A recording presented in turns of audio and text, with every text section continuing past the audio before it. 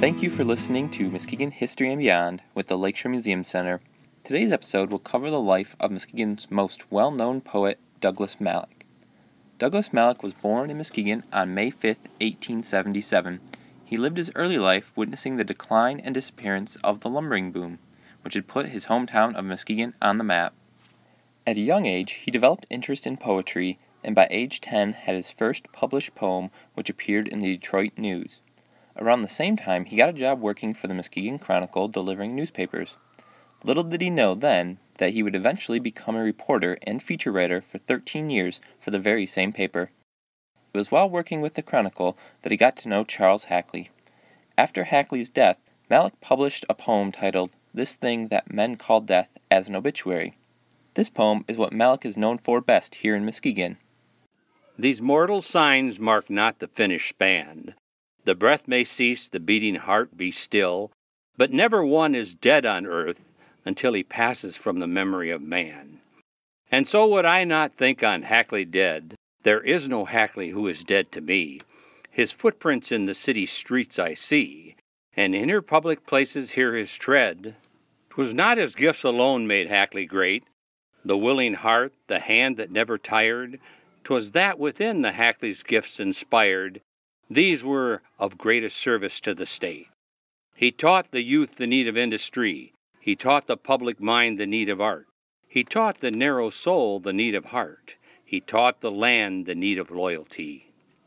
Growing up in what was a transitional and gloomy time in Muskegon's history seemed to have the opposite effect on Malloch, as you might guess. Much of Malloch's work would focus around the woods and the lumbering industry, so much that he eventually gained fame as the lumberman's poet. While this way of life was disappearing, many of his poems are incredibly upbeat and optimistic. He would in fact be called the world's greatest optimist by one newspaper and described as having a philosophy of sunshine. This optimism can be seen in a poem titled "Ain't It Fine Today?" Sure, this world is full of trouble. I ain't said it ain't. Lord, I've had enough and double reason for complaint. Rain and storm have come to fret me, skies are often gray. Thorns and brambles have beset me on the road, but say, ain't it fine today? What's the use of always weepin', makin' trouble last? What's the use of always keepin', thinkin' of the past? Each must have his tribulation, water with his wine.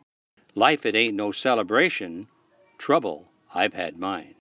But today is fine. It's today that I am livin', not a month ago.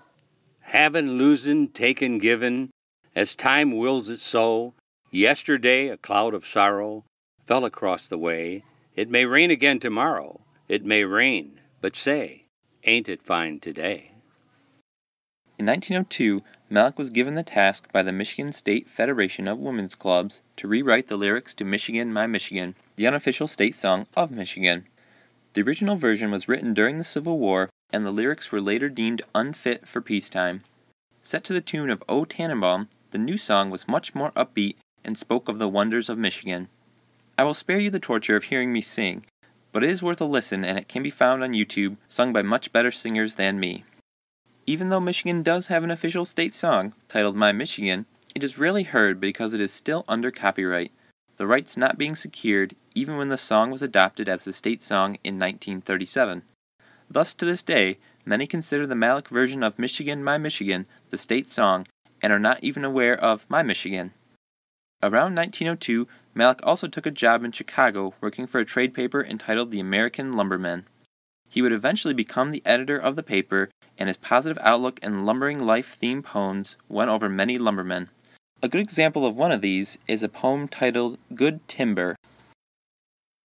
The tree that never had to fight for sun and sky and air and light, but stood out in the open plain and always got its share of rain. Never became a forest king, but lived and died a scrubby thing. The man who never had to toil to gain and farm his patch of soil, who never had to win his share of sun and sky and light and air, never became a manly man, but lived and died as he began. Good timber does not grow with ease, the stronger wind, the stronger trees, the further sky, the greater length, the more the storm, the more the strength. By sun and cold, by rain and snow, in trees and men good timbers grow. Where thickest lies the forest growth, we find the patriarchs of both, and they hold counsel with the stars, whose broken branches show the scars. Of many winds and much of strife, this is the common law of life. Malloch would go on to be heavily involved in the Chicago newspaper scene, becoming the president of the Press Club of Chicago, president of the American Press Humorist, and master of the Writers Guild of Chicago. By the 1920s, he had written several books, including In Forest Land, The Woods, and Tote Road and Trail, Ballads of the Lumberjack. As he gained fame as a writer and poet, Malloch expanded out and became a public speaker. He spoke at many clubs and institutions throughout the United States. He was known for giving talks on optimism, but also injecting a lot of humor. He had a reputation for keeping the audience laughing and engaged for the entire show or presentation, but also making them think on deeper themes in his work. On July 2, 1938, Douglas Malloch died in Muskegon, Michigan. He is buried in Rose Hill Cemetery in Chicago. His many poems are often quoted and studied today and had an impact on many. I would like to thank you for listening today. Please remember to follow us on iTunes or at podomatic.com to receive next month's episode. Also, feel free to leave us comments about what you think and what you would like to know more about. I will leave you today with one last Malloch poem, one that was used by Martin Luther King Jr. in many of his speeches, entitled, Be the Best of Whatever You Are. If you can't be a pine on the top of the hill, be a scrub in the valley, but be the best little scrub by the side of the rill.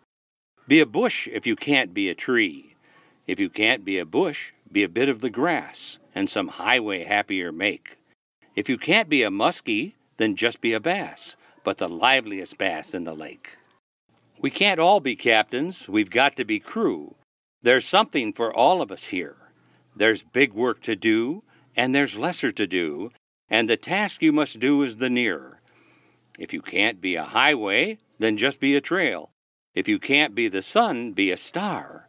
It isn't by size that you win or you fail. Be the best of whatever you are.